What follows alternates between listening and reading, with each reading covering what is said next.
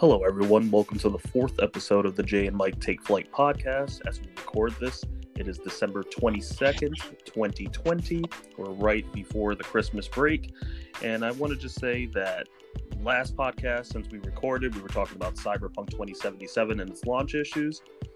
And holy shit, it has supremely gone downhill since then, with the game being delisted off of PSN. A whole big bunch of issues going on with refunds not being issued and refunds then being issued, and Sony not, authorizing those refunds, and, CD Projekt Red, telling everybody to go to Sony and get those refunds. Then we also have now apparently a new news story broke where CD Projekt Red is now going to be sued by their investors for apparently misleading them with information that was not accurate as to what the game actually was. It's a whole shit show. We've got that on the podcast, and we're also going to be discussing the ending of Mandalorian Season 2. The finale just came out last Friday as we're recording this, and it was a fucking big one. So going back to the Cyberpunk stuff, with all this chaos surrounding it, Mike, how the fuck did we get here? I don't know, man. I kind of want to go back to the days when, Cyberpunk was still on the horizon, and everyone wasn't mad at CD Projekt Red. But it's a doozy that investors are wanting to sue, and it's like, what do you mean you guys want to sue? You're the ones who forced the game out. You shareholders wanted the game to come out because you wanted that sweet CDPR moolah. And my God, man, don't get me wrong. Management made mistakes. They definitely lied about the state of the game. But all this shit that they are getting, especially the developers, they're doing everything they can. All hands are on deck to, iron out all the bugs in this game. My hat off to them. But they're catching so much shit, and the developers shouldn't be catching nearly as much shit as they are. All of this ire and hatred needs to aim a little higher. Need to head to the top of the food chain on this one, because going after developers, hitting developers with death threats and any of that shit, it's a fucking bad look, bad optics all the way.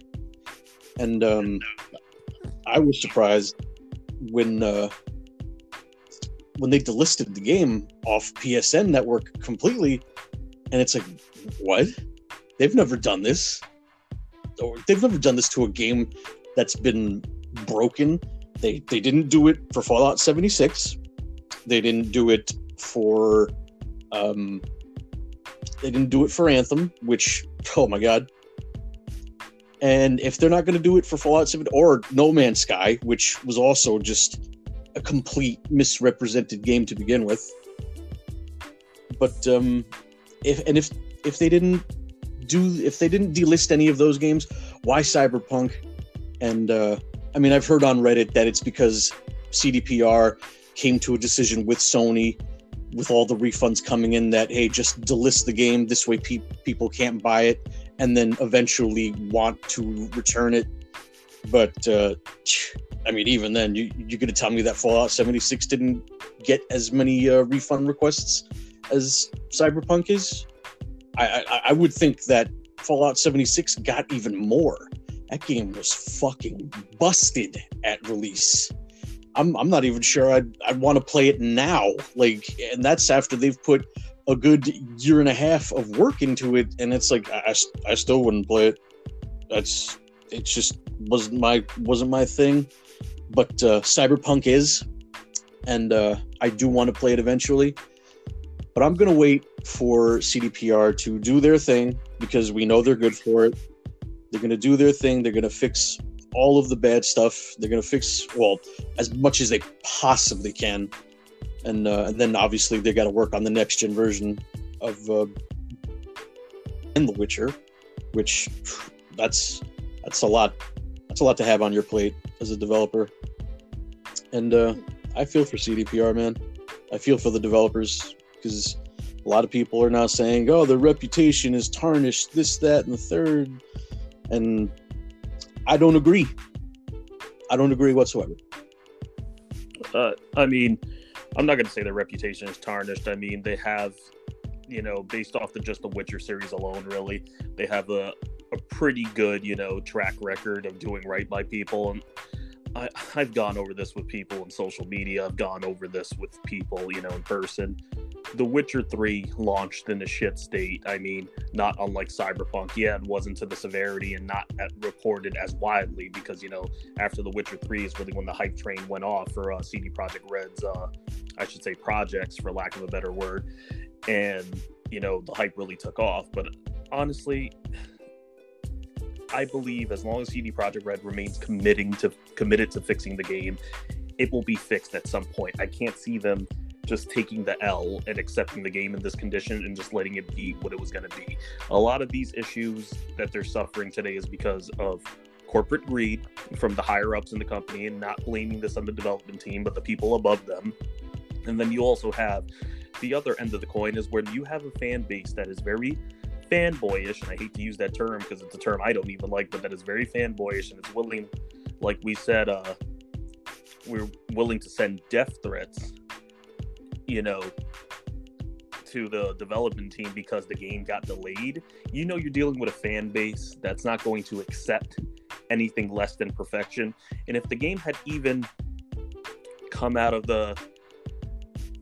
and it even, you know, let's say even in a better state than it is now, but even with a few bugs, I feel like still there would have been, you know, that big portion of the fan base that would have cried, you know, foul, bloody murder, you know, about that, because they wanted, you know, the game to be nothing less than what their expectations have built up in their head for the past years that they've heard about this game.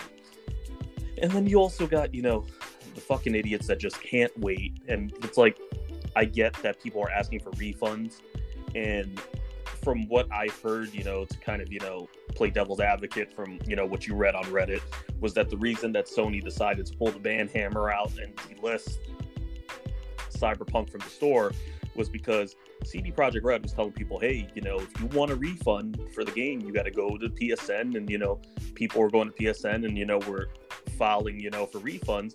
But typically, that's not how refunds work on PSN. You download the game, you try the game, and unless the game has some kind of, you know, the developer has put in a certain thing in their contract where they say, you know, people are allowed to try the game for 15 or 25 minutes, and, you know, if they don't like it, they're allowed to ask for a refund. That's not how that works with PSN. Usually PSN, once you download the specific title and it's installed on your console and you boot the fucking thing up, it's done. There's no refunds. And the fact that CD Projekt Red didn't clear this with PSN in the first place and just sent people toward them ask for refunds pissed PSN off. And PSN was like, all right, we're just going to delist it if you want to fuck with us. And they delisted it. And then CD Projekt Red came out, you know, well, we came to a mutual agreement. Like, nobody knows if that's the case, if they actually did, or PSN was just like, hey, we're not going to keep giving away, you know, giving back money on a product that belongs to you that you guys fucked up on. And like you were saying, I feel bad for the developers because they crunched a lot to get this game out, even in the state it is. They, they crunched and they did a lot of sacrificing. And I'm sure, you know, during these COVID times where already a lot of staffs are half-staffed and people are not, you know, companies and publishers are not working at full capacity like they usually would. This is killer. This is a big pain in the ass, especially for this being your big game. It's not like CD Projekt Red is pulling an Activision or a Treyarch where they're able to pull a game out every other year. I mean, these big ambitious projects are taking sometimes, you know, between minimum 4 to 8 years at a time to push out. And it's like they're not just pulling these out of their ass. This is a development team that does love what they do, and they love the games they create, and they try to bring us cutting-edge games that take advantage of the technology of our times. But it's unfortunate that this had to happen. I feel like I'm not blaming any one party, but I feel like there's a lot of factors in this melting pot that are kind of affecting everything, whether it be the fanboy community, whether it be, you know, the higher ups trying to, you know, wanted this game to be out at a certain time to meet that holiday release window, wanting it to be on the PlayStation 4 and Xbox One, when it clearly those consoles were not anywhere near powerful enough to support those. to support the game that the CD Projekt Red team wanted to make, and their vision. All know it's fucking bullshit. And I wouldn't say to people, hey, return the game. I mean, if I owned it currently, whether digital or physical, I mean, I could understand it's in a shitty state. But me, I said this on the last episode, you're innocent till proven guilty, and they've already, in the meantime, dropped 2 patches. They're dropping another one apparently this upcoming week. They're dropping another big one in January and another one in February. They already have a commitment to fix what's wrong with the game. So to me, if they're willing to do that already, that shows me they know things are wrong with the game, but they're trying to fix it. And yes, that doesn't excuse the fact that the game launched in the shitty state that it's in. But I definitely believe as we get down this road with Cyberpunk, it has a great chance to fix itself up and to get better as time goes on. Oh yeah, there's no doubt in my mind.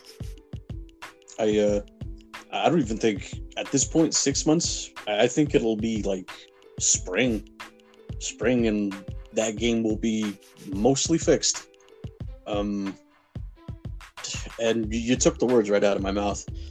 It's something we've seen too often in the modern development cycle, where games are super overhyped, and if they're not finished, sometimes they're very obviously not finished, like Cyberpunk was, or like Fallout 76 was, and boy, do they catch the heat. Other times, it's weird, like No Man's Sky, where they had their computers destroyed by a flood, and Sean Murray decided to tell nobody about it in the gaming media, press, anything, and they launched No Man's Sky as is after promising the very literal universe to everyone. And we didn't find out that their computers had been damaged years down the road. And with these modern development cycles, you only know so much as they want you to know, which is why, like with Cyberpunk, we didn't see very much real gameplay. Like, we only saw what CDPR wanted us to see, very controlled cutscenes. Reviewers like Polygon, IGN, GameSpot, they couldn't use their own review footage. They had to use footage handed to them by CDPR, and those are telltale signs that something's afoot, and more people should have seen it coming, instead of drinking that Kool-Aid that everything's fine. And we got what we got, and I have no doubt in my mind that CDPR will go above and beyond to make things right and give us the game that they feel is the true vision that they set out originally to do.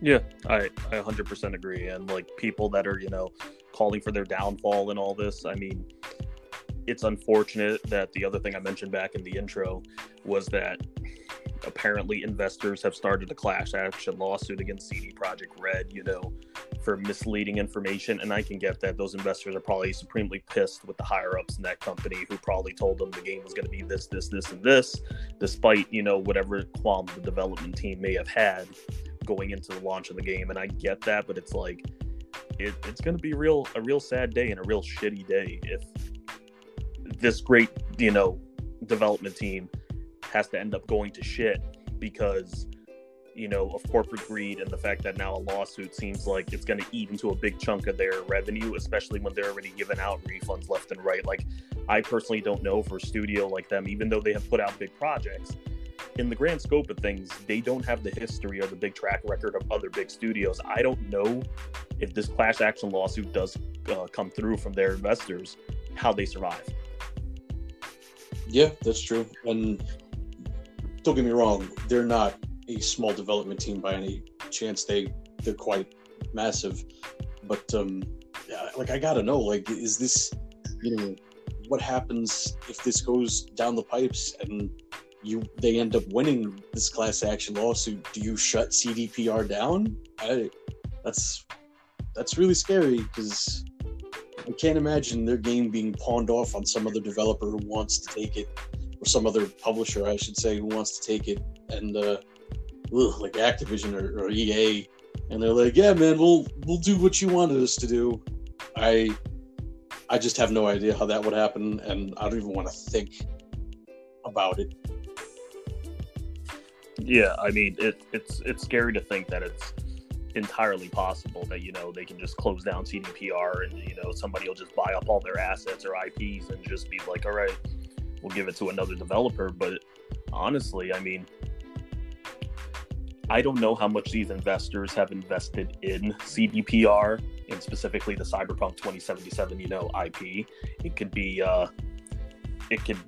you know, any amount of money, but usually with a class action lawsuit, it's like one person sues, the rest have the choice to join in, and they do join in, everybody gets a cut of whatever that pool is. But let's say these investors are suing for, you know, whatever it is, a couple $1 million, you know, they're all going to get a cut of that back. And it's like, how do you fund your next project if now on top of refunds and also posting almost a $1 billion negative in revenue for this quarter because of the launch of Cyberpunk 2077? Mm-hmm. How do you come back when then on top of it, you probably got to go give investors over $100 million back of their money because they're pissed about the launch? It's like, this is a no-win situation. I don't understand how you can continue to get hit from side to side. And I guess to play devil's advocate as well, if they get hit with this lawsuit, it's like, where are you going to get find the money to keep paying this development team to go fix these patches and all these things? If now you're dealing with a huge litigation where you have legal fees, you have all types of other fees coming to you, and you're still trying to worry about fixing a game and creating, you know, kind of molding the games for the next gen systems while you have all this going on. It's just, it's such a shit show. I really feel bad for that development team, and I really feel bad for the honest people at that company who were trying to do right with the game, that ultimately had their voices drowned out by those that were higher up and were more greedy in their intentions. Yeah, it's a sticky situation, to say the very least. And I'm sure we'll find out more about this in the coming months, because CDPR ain't gonna be out of the news for a long time. Like, it'll probably dominate almost all of next year. Like, I could very much see that just being a thing, just constant Cyberpunk headlines, and I'm sure by then either the shit will hit the fan, or, you know, things will calm down and you know, order will recommence, but we'll see. Yeah, I mean, we will see, and it's unfortunate that it had to come to this, but you know, at the end of the day, you got to look at it this way, you know. We live in this, you know, this current time frame and kind of, you know, way of life where everything's got to be fast, this technological age of everything to the point. And unfortunately, you know, technology is not perfect. And, you know, the people that run technology, they're not perfect either. It means the development team, you know, for as much as they've done good, they can't get it right all the time. But I feel like in the situation they were in, they weren't given the chance to get it right if the higher-ups really wanted this game to come out no matter what at the time. And then you have, you know, the fans issuing death threats and complaining about the game being delayed, and it's like they really weren't in a win now situation, no matter how they, you know, no matter what they went forward with. And, you know, they went forward with a decision, and unfortunately that decision did backfire royally. But at the end of the day, I think from what we know of CD Projekt Red, they will come back and they'll be better for it. And I think if this was any other year, any other time and place, things would be wildly different. But unfortunately, this year has been crazy with the pandemic, and, you know, they're not the only ones. They're not the only ones searching, you know, for answers as far as issues that they have going on with the company, and they're not the only ones, you know, languishing currently at this time. You know, a lot of developers have gone this way, and it's just, crazy that not Fallout 76, not No Man's Sky, not even the Avengers game, which a lot of people were pissed off about, got this, or Anthem for that matter, got this kind of flack that Cyberpunk 2077 did, which we would have thought of in our wildest dreams. And it's just really sad and, ridiculous. But, you said back there, they kind of got themselves into a sticky situation. And speaking of sticky situations, one person that got themselves into a sticky situation was good old The Mandalorian in the season finale of season 2 that just aired this past Friday. So we've been watching this season build up, and currently the whole series as we've watched it build up, and we kind of talked about, the couple of episodes that had aired at that point. A couple of episodes back on our podcast, we talked about, the big reveal that, as everybody likes to call him, Baby Yoda, having a real name, and his name was Grogu, and that he had been trained by multiple Jedi Masters in the past, and was actually, he's 50 years old, and he's actually seen a lot more shit than people are giving him credit for. And since then, we've had, the return of, Boba Fett. We've had Ahsoka, Tano show up. We've had Bo-Katan show up. And we've had, all these different characters show up. And now, even Boba and the Mandalorian teaming up for an episode to, kind of set up the season finale where, Grogu has been kidnapped by Moff Gideon. He's currently on his Star Cruiser. And Moff Gideon wants to take the child to be experimented on so they can extract his blood and kind of create, either clones or kind of an army of Force-sensitive beings off the child's blood. And Mando doesn't want this to happen, so he's rallying all the friends that he's made with his goodwill in the universe to come help him get the child, and that kind of, sets the stage for where we're going in this final episode. So, I know you love this episode, so did I, but you're the big Star Wars guy, so tell us all about it. What did you like about this episode? What didn't you like? And where do you see it going after, you explain kind of what happened in this episode? Oh my God. First off, for anyone listening, major incredible spoilers. If you have not seen the final episode, please go watch it and then come back to us so you're not completely spoiled. But all right, you're right there. Let me just stop you for 1 second. That is right. I forgot to mention there are going to be a shit ton of spoilers between both of us speaking about this episode. So if you don't want to know the spoilers, skip forward to our next topic and I'll give you a 5-second head start. 5, 4, 3, 2, 1. Spoiler territory. Luke, all right, fucking Skywalker. That's all I got. That's really all I have to say, man. We see the rise of the Dark Troopers. They assault Moff Gideon's ship. They're in a bad place. Good old Mando gets the shit kicked out of him by one Dark Trooper. And we see just from that little encounter alone just how powerful they can be, just how damaging they are. And, he manages to blow all of them out of the airlock. But, lo and behold, they basically just Iron Man themselves back into the ship. And I know I'm skipping straight to the end here because that's where all the stuff is happening. The beginning of the episode is pretty much, the typical kind of hey, let's make a plan to assault this ship and then let's procure what we need and then go do the plan. And in that way it works. The beginning of the episode is very kind of standard Mandalorian fare, where we have him go see one person, and those two people go see another person, and then they get in the thing, and it's used as the plot device it is to further the story to its inevitable crux. And the crux we see is just so good. I was ultimate warrioring my way around my room, just kind of damn near wanting to flip my mattress over. That's how shaking with power and vengeance I was. We see Bo-Katan, Mando, Cara Dune. They're all trapped on the bridge of Moff Gideon's ship after Moff Gideon's unsuccessful attempt at trying to take Mando down. The Dark Troopers have them trapped, cocked, ready to rock. It's going down. But then you see an X-wing out of, the windows of the bridge, and it's coming in for a landing. And, Cara Dune's like, one X-wing? Oh boy, some backup that is. And when you see the X-wing and you're like, yeah, that is kind of weird. It is one X-wing. What's up with that? But then they start looking at the monitors for the security for the whole ship, and you just see a cloaked figure walking throughout the hallways, and you're like, oh my god, that's okay, that's weird. And then all of a sudden you see that this person has a lightsaber, and you're like, oh my god, this is a Jedi. What's going on here?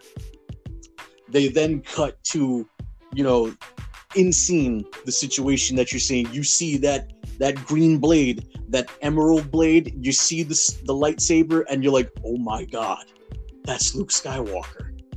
And lo and behold, this man is demonstrating power like you've never seen before. It is the respect that he did not get in the sequel trilogy. And this man is just taking down all the Dark Troopers like they're made out of butter. Like, the problems that Mandalorian had with them,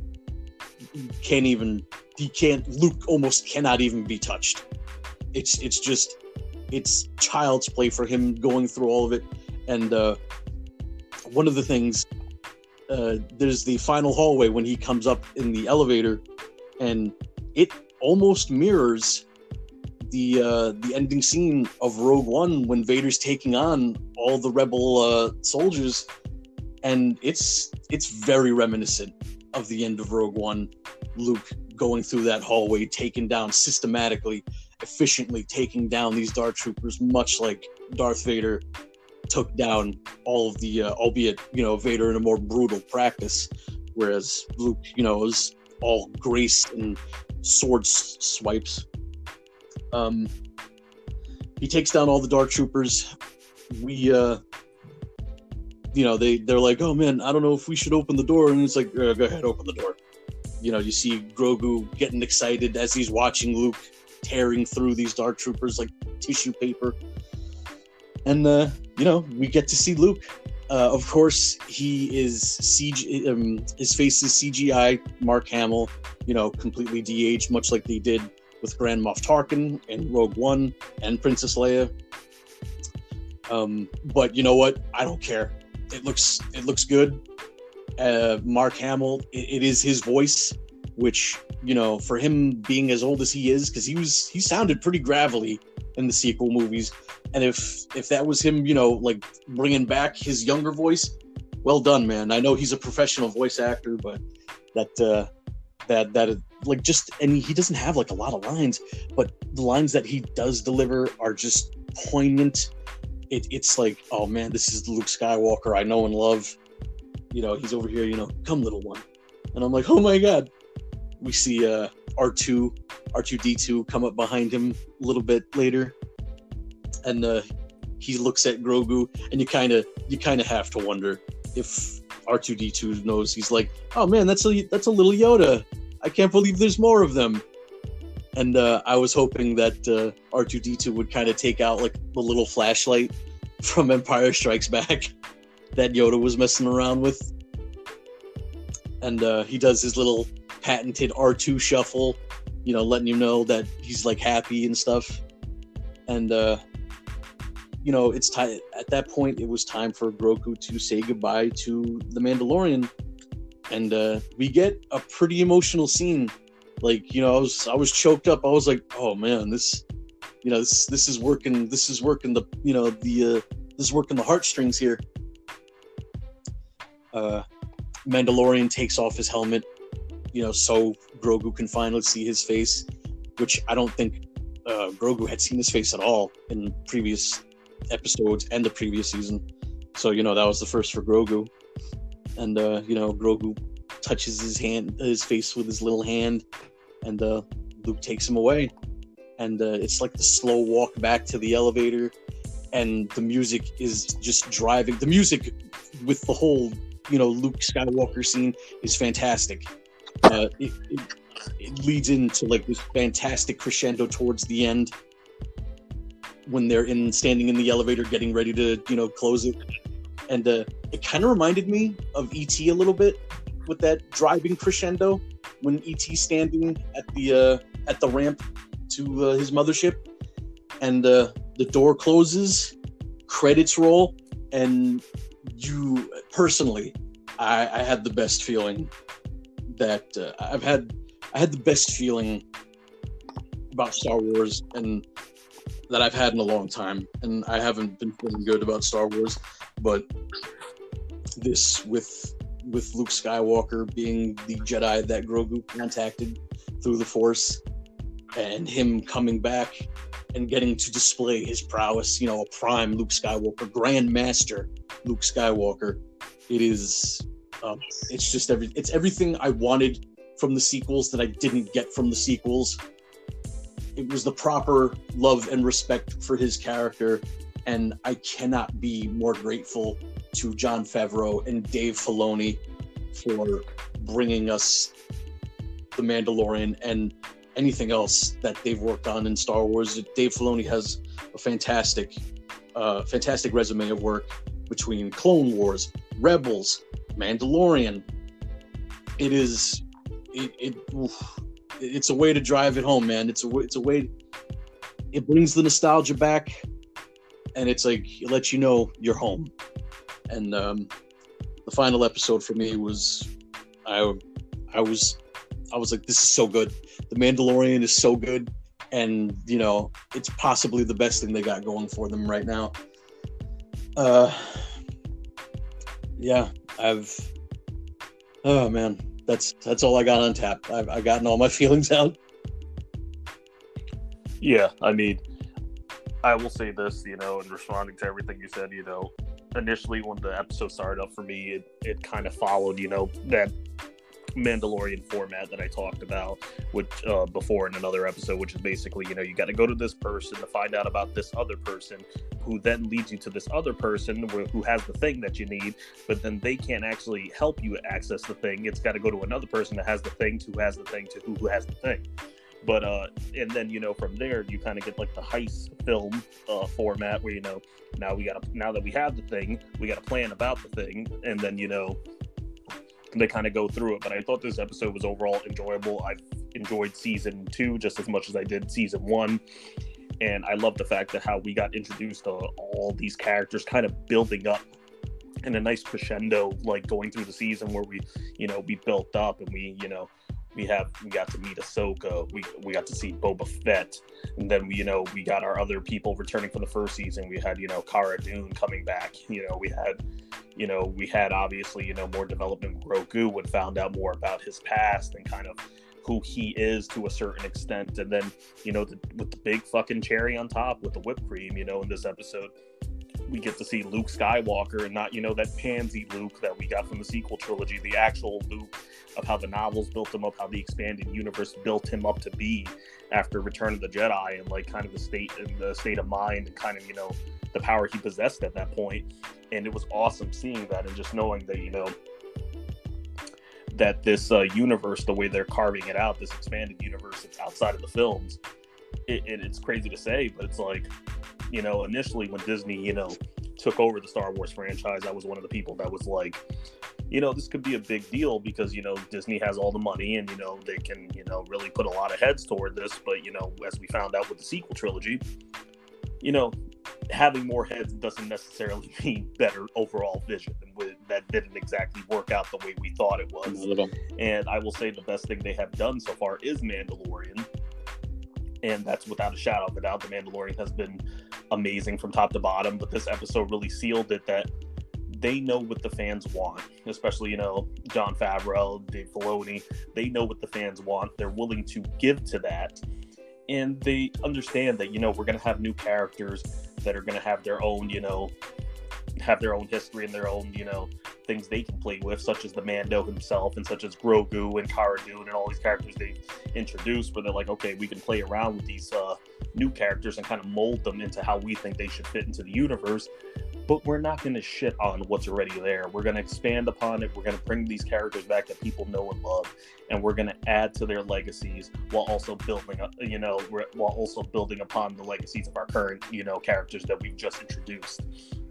And I think they all brought it together nicely. I mean, seeing, you know, the Darksaber be brought in with Bo-Katan and seeing where that's going to lead, because they had a face-off at the end of the episode where, you know, in order to get Grogu, the Mando defeats Moff Gideon in combat and actually ends up getting the Darksaber away from him.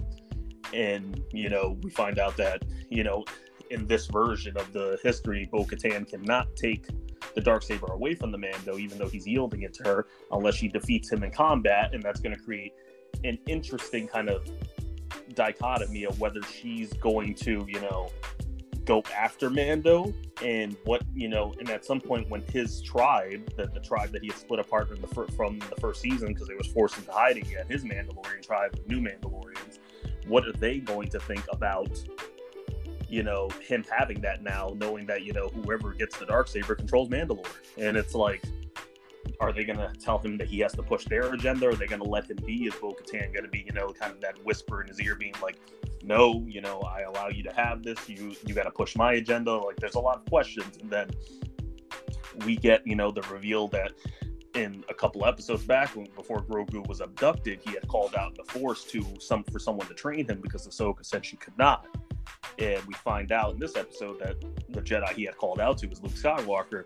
And like you said, man, the way they introduce him in the scene in which he's cutting down these, you know, these Death Troopers and all that, he's cutting them down, and he's kind of doing it in, like you said, an eerily, like, resembling way to the way Vader was cutting down soldiers at the end of Rogue One. And it's kind of like that duality that plays out perfectly. And even when Luke gets to meet Grogu, I think it's like an amazing, like, kind of like circle of life moment where, you know, Yoda trained Luke, and now Luke can now return the favor to somebody of Yoda's same race and now train him the same way that Yoda, you know, had trained him prior. And I think it's like a great, like, little, like a circle of life moment. You could almost, you know, you could almost hear the song playing in the background when that happened. But you know, even though the episode wrapped up that way and a lot of people were sad, you know, that Grogu's going to go off and do his own thing for a while, trust me, Disney is a business at the end of the day. All the females out there watching the show primarily to see Grogu do his little cutesy thing. He will be back. Don't fret. I know he will be back at some point. It's going to happen. But what caught my eye was at the end of the series, if you stay for the post-credits, you got that nice teaser for the Book of Boba Fett, which is coming out next year at this time currently. It's actually just almost a year from when we are recording this, it's coming out. And that looks very interesting, where you get to see, you know, Boba and Fennec go to Jabba Hutt's old palace and kind of take over and kind of proclaim themselves as the new kings and queen of the criminal underground. And I think that's going to be cool. And I also heard that now Robert Rodriguez, in addition to Jon Favreau and Dave Filoni, is on board to direct and produce for that series. And it's going to be interesting to see how this plays out, because forever Star Wars fans have been wanting a kind of seedier, more focused criminal underground version of Star Wars that we only got a little peek at in Rogue One. But as a full-fledged out series with Boba Fett at the helm, I think this is gonna be gangbusters. I think it's amazing, and they've set themselves up in such a cool way where they can tie this back into all their other properties and kind of create their own, I guess, expanded universe within the Star Wars universe. And I think it's all leading to good places. I mean, I couldn't be more stoked about all of it. No doubt. I think the Book of Boba Fett, they confirmed, was going to be a separate series. So my theory that the Book of Boba Fett would be the third official season of The Mandalorian is pretty much all but destroyed. But going back to the whole Mando yielding the Darksaber to Bo-Katan, I kind of had a problem with that, because in Rebels, Sabine straight up yields the Darksaber to Bo-Katan, and she takes it. And you know, proclaims her place as Mandalore. And it's like, wait, so we can do this in Rebels, but, you know, Din Djarin handing you off the Darksaber now is a problem? Why? And, you know, like you said, I have a feeling it's going to be, you know, fuel for season 3. This way, you know, is there going to be a new Mandalorian Civil War? You know, is the covenant of, you know, the no helmet taker offers? You know, this is the way, guys. Are they going to butt heads with Bo-Katan and the more modern Mandalorians? But I mean, you know, time will tell. I just thought it was funny that in Rebels we allowed Sabine, who won it in combat, yielded the Darksaber to Bo-Katan. Bo-Katan just took it, even though she was like, "Hey, no, I have to win this off of you by combat." Nah, it's okay, take it. She took it anyway and was like, I'm Mandalore now. God knows how I'm gonna lose it. But yes, the Book of Boba Fett. Like when we saw him go back to Jabba's palace, I was like, what's going on? And you know, we get to see Bib Fortuna again. You know, your boy's looking a little thick. Has been eating good since Jabba went down. And Boba comes down. You know, obviously Fennec comes down first and, you know, shoots all the Gamorrean guards, frees the one Twi'lek slave, and he's like, you know, get out of here. And he's like, whoa, what's going on? And then Boba comes down and Bib Fortuna's like, oh, Boba, I'm so glad to see you. You're not dead, man. Oh man, what a great occurrence. And Boba just one-hands the EE3 right at his chest and just absolutely smokes Bib Fortuna. And I was like, oh, God. Ooh, Bib. Caught it, brother. And Boba throws Bib from the throne. And he takes Jabba's throne for himself. And I'm like, ooh, what are we doing here? What's going on? That... you know, this definitely means that Boba is off doing his own thing. He's not worried about the the struggle for Mandalore or Mandalorians themselves. Unlike the old Legends canon, now Legends canon, where he was Mandalore. But in, you know, that was during the Legacy of the Force. That was, you know, mid-aughts, 2006. And, you know, ever since Disney's acquisition of Star Wars, they've obviously killed all the Legends, killed all the old canon, now becoming Legends. And they introduced the new modern Mandalorians, which were way more developed people than they were in the books. Because Mandalorians in the old canon were a much more agrarian people. Sure, yeah, they had the clans and everything, and they always had the suits, and, you know, they always bounty hunted to make the money, but they were still, you know, pretty much just, you know, work the land sort of people. Boba Fett's last name, Fett, means farmer, like, unless they're going to change that too, which I hope not. But yeah, it's I want to know what Boba's going to be up to. I gotta wonder if they're going to introduce more Hutts. I forget if Zero the Hutt would still be alive at this point. We know that Jabba does have a son from the Clone Wars movie. I wonder if he's going to be slithering around, kind of, you know, Boba. Yeah, I got to give it to them. When we know with the Ahsoka show, we know we're going to see. Oh God, please! I know we're going to see Grand Admiral Thrawn. I'm hoping we see Ezra. I need Ezra. I need to know what happened to Ezra Miller, because the way Rebels ended, I was like, no, don't you do this! Don't you do this to me! And I'm very thankful that from the old canon they kept Grand Admiral Thrawn. He's a very good character. He's very unique. You know, him being a Chiss with the blue skin and the red eyes. You know, he's like one of the only alien commanders in the entire Empire, because the Empire was pretty speciest about that. They really didn't want any sort of aliens in their setups. But for Grand Admiral Thrawn to be, you know, that guy, and not only be that guy, but be like up there on the food chain, you know, he's dangerous. And I hope we get to see him in the Ahsoka show. I hope we get to find out what happened to Ezra Miller. I need that closure in my life. Oh man. And obviously with all the other shows we're gonna get, I have no doubt I have no doubt they're going to be just as good. And speaking of Robert Rodriguez, I think Robert Rodriguez was the one who directed the Ahsoka Tano episode of The Mandalorian. And I found that out. I was like, yes. So I'm glad that he's getting involved. I do enjoy Robert Rodriguez. I like his movies. Desperado, Once Upon a Time in Mexico. It's all oldies and goldies. Absolutely terrific. You gonna trademark that one? Oldies and goldies. But yeah, like Robert Rodriguez, I remember initially when they were gonna do a Boba Fett movie, he was one of the original directors they had attached to do that. And I remember thinking, I was like, shit, man, if there was ever a guy that could really get you, hooked up on the seeded goodness of what a seedy underworld can be, and also films one hell of a fucking gunfight scene, as proof by Desperado and even his work on Dusk Till Dawn.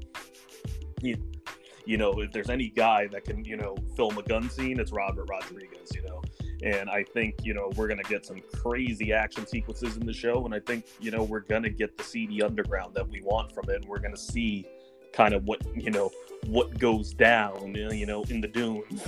We're going to see. And I'm really looking forward to that. And also even the possibility, and I was talking to someone else about this earlier, but the possibility that we might even see other bounty hunters that are just as famous as Boba that Boba has not seen in a while. I'm down with that. So, I'm down for some IG-88. I also wonder, like me, not knowing as much of all the Star Wars lore, is Bossk still around at this time? think he is. He should be. I can't remember if they killed him off in like either Rebels or he wouldn't have been around during Clone. I mean, he still would have been around during Clone Wars, but I don't know if Trandoshans live as long as Wookiees. But Bossk was definitely a Wookiee slaver. Most Trandoshans were, considering that Trandoshans, are big and strong, and considering the physicality of the Wookiees, they're pretty much the only species that can actually successfully enslave them and go toe-to-toe with them and whatnot. But, Bossk is still around. I like Bossk, too. Yeah, I'm hoping we get to see a couple of those famous bounty hunters, like you said, with IG-88 and, Bossk. We get to see a couple of other, even if they're not, big reoccurring roles, as long as they're on the show, that would be pretty cool, even as just cameos. But I want to say that was, as far as that was a great, Christmas present from Jon Favreau and Dave Filoni, that being the Mandalorian season 2 finale, and Roger Rodriguez, along with them, dropped the nice, little nice bow at the top of that present with the teaser we got for the Book of Boba. That was all, great. And, as we're heading now into Christmas, we're just a few days away as we record this. So I want to talk to you quickly about this. So what games have you been playing this month? And or have you beaten this month as you gotta get yourself into the Christmas groove as we lead up to Christmas? I recently, I think it was back in November, I had beaten Ghost of Tsushima, and obviously you know my take on that. I spoke about that all last episode. Mwah, beautiful game, fantastic, beautiful ending. Platted it, did everything, and then I started up a game that I had started back in September when it came out, Kingdoms of Amalur: Re-Reckoning. I completely missed this game in the 360 days. And again, from what I had heard, I was like, oh man, it's such a good game, this, that, and the third. And I was sad that I had missed it. And for the longest time, I was hoping that they would re-release it or remaster it. And lo and behold, my wishes got answered, and they did. So I started it up in September. And, and then I juggled a few games. We've obviously been playing a lot of Call of Duty, whether it be, Warzone, Modern Warfare, or now currently Black Ops, into Season 1. But my main game right now is definitely Kingdoms of Amalur, which, as I think it's a fantastic RPG. That game was very much compared to Skyrim, because they came out around the same time, only with Skyrim, obviously with the power of branding, the Elder Scrolls, you're gonna get overshadowed really easily. But Kingdoms of Amalur, it goes head to head with Skyrim. It's a much better RPG than Skyrim. You know, its combat is just as fun. You know, the mechanics are, I'd say, even better than Skyrim, especially with the magic. Magic in Skyrim was boring, but in this game, you know, you have nice, powerful spells. You know, it's well done. You know, you hold R2 and then you select whatever you want to cast. It's not clunky. It's very good. Combat, you know, combat can be a little bit repetitive, but also at the same time, you know, as you level up, you know, to the sufficient levels, you obviously unlock more combos, more moves, different magics. My one gripe about the game, it's got a fucking shit sound design. Like, it's got the most generic music I've heard, and like for like fantasy games, like I like Skyrim in the music department is still my gold standard when it comes to music. Like, there's been no game in the fantasy side of the RPG genre that has come close to it in a long time, and it sure as shit isn't Kingdoms of Amalur. It's a very generic, whimsical, fantasy-like sort of thing, and all of the enemies just kind of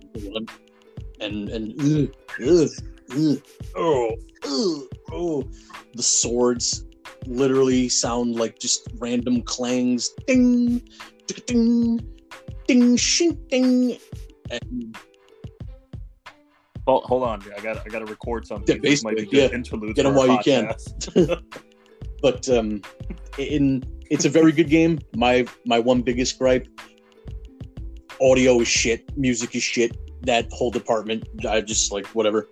Although the voice acting is decent, I'll give them the voice acting. It's just the rest of that fucking generic garbage is for the birds.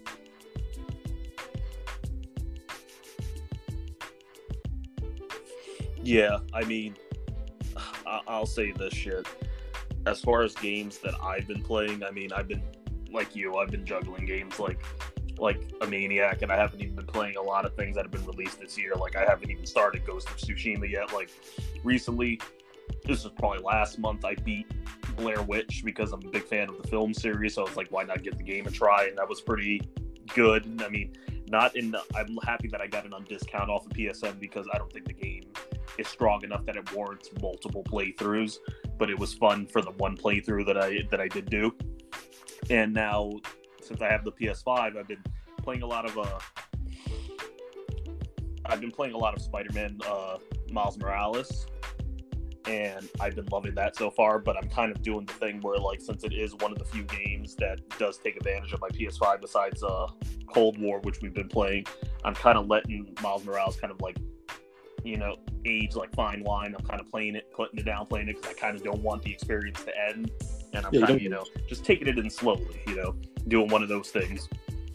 And I've also been juggling, before I had gotten my PS5, the main game I was playing was Doom Eternal, because I got on this real big Doom kick where I beat Doom 2016, and I was like, well, time to jump right into Eternal, and I'm almost done with that as well. But kind of same case scenario as Miles Morales. I'm trying not to plow through it, and I'm trying to, like, kind of have it there, so when I want to play it, I still have things left to do in it. And the one game I did beat recently this week, which was kind of like out of left field, but it's kind of a game that me and my wife like to play. And we play a lot of the Dark Pictures games together. She played Until Dawn with me. She kind of noped out of Man of Medan because she didn't really care for the story like that it was trying to portray, but I kind of powered myself through that one, and it was pretty fun. But I beat Little Hope, which was their newest entry into their Dark series, Dark Pictures anthology, I should say. And I beat that this week. And I will say, still, none of the extra entries that they've created after Until Dawn have hit the spot. And I mean, they have not come close to what the story beats that Until Dawn hit, which was, you know, still, for lack of better word, like a cheesy 80s slasher movie, but I kind of dig that. I don't think it needs to get more complex than that, whereas these other games have gotten into mythos and like other ideas and trying to build like an expanded universe within the game series, and now they're kind of playing around with a lot of psychological horror that maybe what you see isn't really there.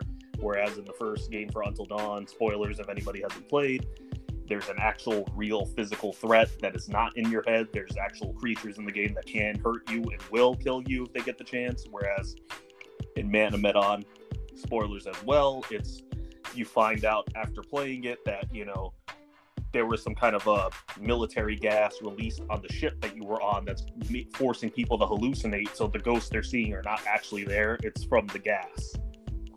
And in this new game, Little Hope, you see a family in the beginning of the game. They kind of, you know, are kind of like your normal everyday family in the sense that they're all, you know, there's a lot of siblings. They're all quarreling with each other.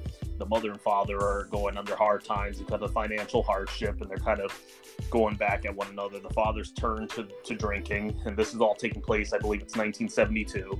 And then right there in the opening intro, there's a big house fire. Everybody dies except one of the siblings, and they survive. And then it fast forwards into current time, and there's a bus crash, and you have to take control of a professor and 4 college students, and you basically are now trapped in this town called Little Hope that you can't escape from. That makes me think that they wanted it to be Silent Hill, because even the sign for the town looks just like the Silent Hill sign. There's fog everywhere, and they wanted it to be kind of like Silent Hill, but like, fuck that, I'm not paying for that IP.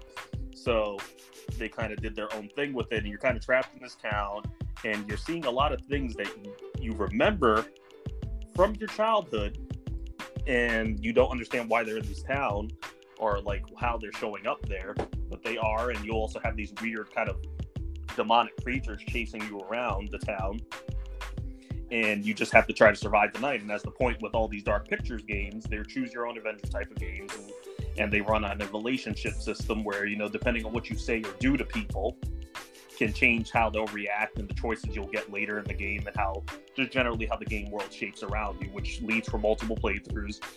And my wife is not a video game player by, you know, any stretch. She's not big into video games, but she will sit down and watch me, and we'll kind of like go over discussions about how to make choices in these games and kind of what we shouldn't do and what we should do, or where we think we're going to screw up if we lose somebody.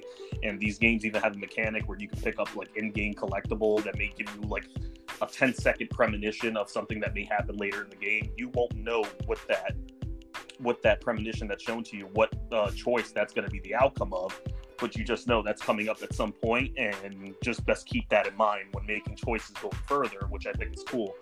But I will say overall, this game, while it was enjoyable for the time it ran, it didn't do anything new. It kept the same formula, and it was much easier than the other games that have come before it, because on our first playthrough, we were able to keep everyone alive, and we actually got the best ending on our first playthrough, which usually for the Dark Pictures games is pretty hard, because sometimes making the right choice is a pretty moral gray area, and just one wrong choice can give you the bad ending. And we were able to get the best ending, and everyone survived through and through. And it's like, you know, if I'm going to play another one of these games, they've kind of got to reinvent the wheel going forward, and, you know, kind of do something new, or at least, you know, without spoiling the ending of this, go back to having real threats and kind of get away from the psychological horror, because I don't mind psychological horror, but I don't like it in big doses. And I feel like in order for the tension to keep up, at least for me, for the type of person I am, I need a real physical threat to be there present, or else, you know, I'm not as afraid of it if I know that it's, you know, if I kind of figure out during my playthrough that this thing isn't really going to hurt me because it's not a real thing. And, you know, you kind of have that dichotomy going on in that game. But other than that, I would say I'd recommend it if you can catch it on sale. You know, if you want to try it out, you're into these games. But if you have a PS5 or even a PS4, the best way to get into the series, honestly, is just get Until Dawn for free for the PS Plus collection. If you can't get it there, catch it at a deep sale. It's usually on sale for sometimes way less than $10. I've even seen it as cheap as $3.99 or $4.99 on PSN at times. I think that's the best way to get into the series. And yeah, that's kind of what me and Mike have been playing. But going into this, one thing I want to end the podcast on, since it is Christmas time, just to kind of go down memory lane, what was one thing, or if you want to name some things, gaming related, that were the biggest things that you got for Christmas that you could not wait for, that you were just like, holy shit, I got this. This is my Christmas break. I'm done here. Until I go back to school, this is what I'm doing. Like, what were some of those big Christmas memories for you that you have memories of like, you know, things you got that were gaming related that you wanted, and you wanted it so badly, and finally when you got it, you were like, Christmas is the best ever? I think for that particular memory, I can't remember if I was like 11 or 12. It might have been, no, I might have been younger. I might have been like 10. It was the year that I had gotten, okay, I might have been a lot younger, because considering when the Sega Saturn came out, it was like the mid 90s. So I might have been like 7 or 8. But one of the best Christmas memories I have is at my dad's house. And, you know, he had a shit ton of presents under the tree, and just opening almost everything up. And I had gotten the Sega Saturn, and, you know, I was big into Sega back then. You know, I always loved the Sega Genesis. So seeing the Sega Saturn and just seeing like how much better it was than the Sega Genesis, I was ecstatic. You know, my dad had gotten the full Monty. He had gotten the Sega Saturn. He had gotten the special analog joystick, you know, controller that they had, you know, the premium stuff. He had gotten, you know, a few games for it. He had also gotten me, you know, a super dope Darth Vader collectible action figure. It was kind of like a foot tall. It had actual leather, and to this day, I don't know where that thing is, so I'm kind of sad about that. But yeah, I'd have to say that that's probably one of my most, you know, memorable Christmases. It's the one that comes up the most.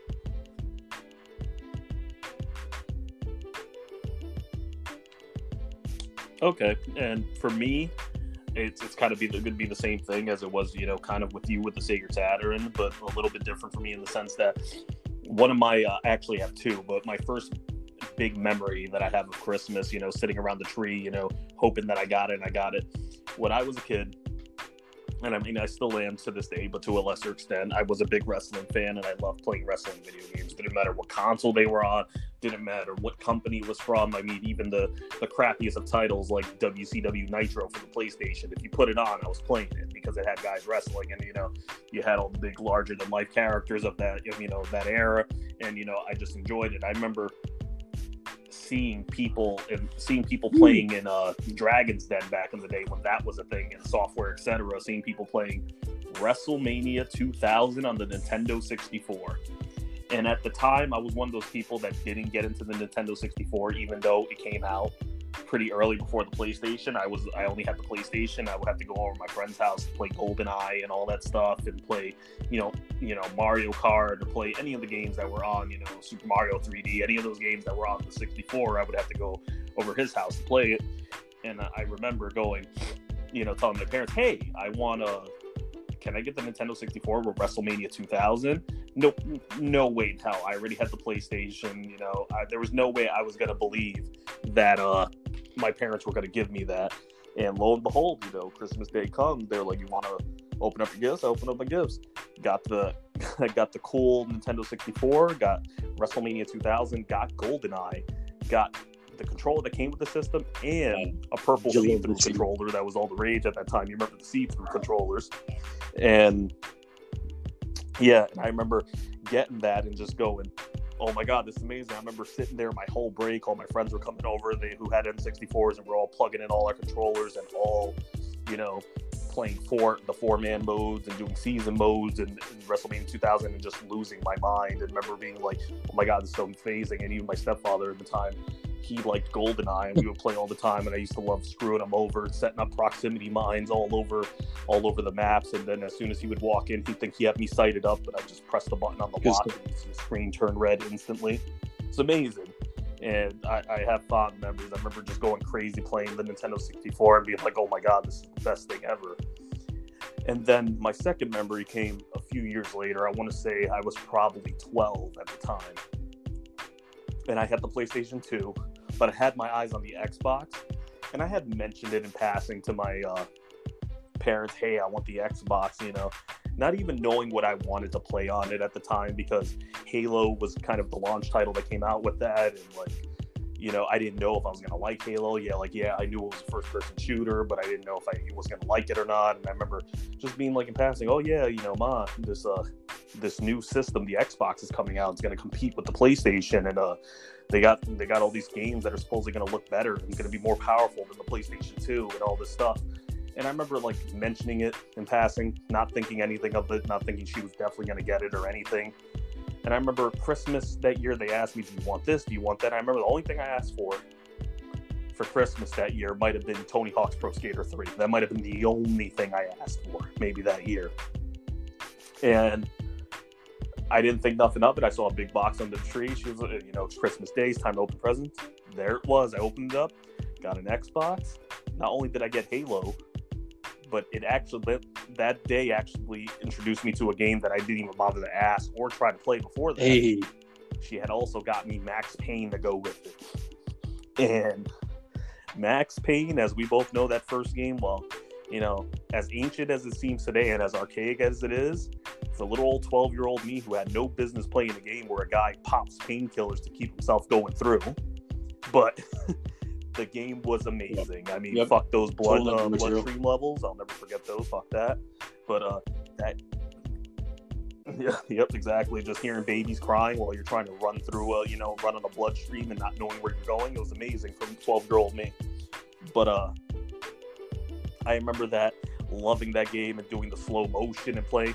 And and the fond memory I have of that night, that first night, my mom made a nice big bowl of baked ziti, and I remember eating the baked ziti and playing the Max Payne and shooting at the mob guys and feeling so Italian because they were all mobsters, and I'm over here eating baked ziti while laying waste to them.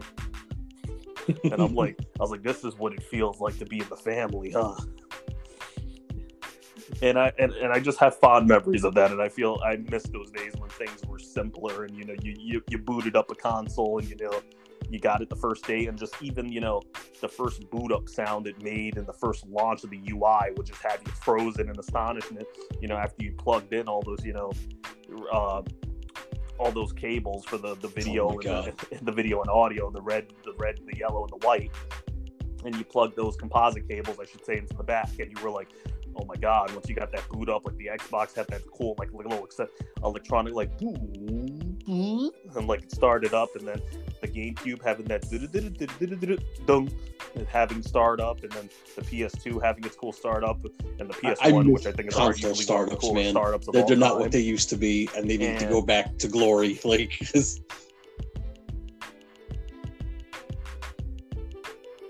I missed them before booting up a game. Every game having to do that PlayStation's, you know, kind of echo chamber sound that they would do on the PlayStation 1, regardless of who was publishing the game.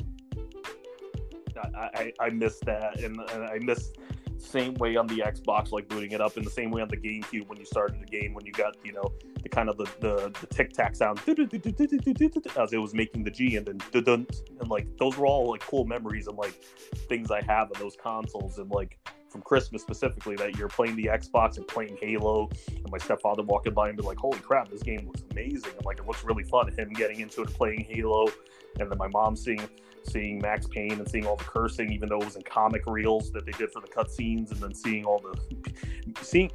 me blast a guy with a 12 gauge while diving in slow motion in a crack house made her rethink that purchase.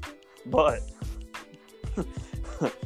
like you know, I'm still here. I'm not in jail, so I guess, you know, it didn't corrupt me as bad as she thought it was. But, you know, those were the times that I miss, and those are the things I'm going to remember, especially about Christmas when it comes especially to gaming. And I think those are the times I yearn for again. I mean, look at here now, it's not the same. It's like, yeah, I saved up my money, you know, from working and doing whatever I had to do, got myself an Xbox Series X, and I got myself a PlayStation 5, but it's like, it's not the same as when you're not expecting nothing and you go under the tree and you open it, and just that, you know, that majesty of seeing it for the first time, and like, you know, obligatory, even though it wasn't a thing back then, Instagram and all these social media sites that exist, having to take, you know, taking that big what is it called, kind of that brag picture post, you know. So, you know, those are one of my biggest memories. It's I mean, because like, you know, it's when you were a kid, so everything is new. You know, you kind of expect things now when, you know, especially when you're our age, when you're in your 30s, and it's like, all right, I know what to expect. It's whatever. When you're a kid and you boot things up for the first time, it's a whole new experience. It's a whole new world, you know, and just, man, you yearn for the old. You really do. Yep, you definitely do. And, you know, since we're getting a little long in the tooth here, that's, you know, we're going to kind of stop it. We just wanted to get an episode out to everyone before Christmas and, you know, kind of talk about the few things that have happened since the podcast launched.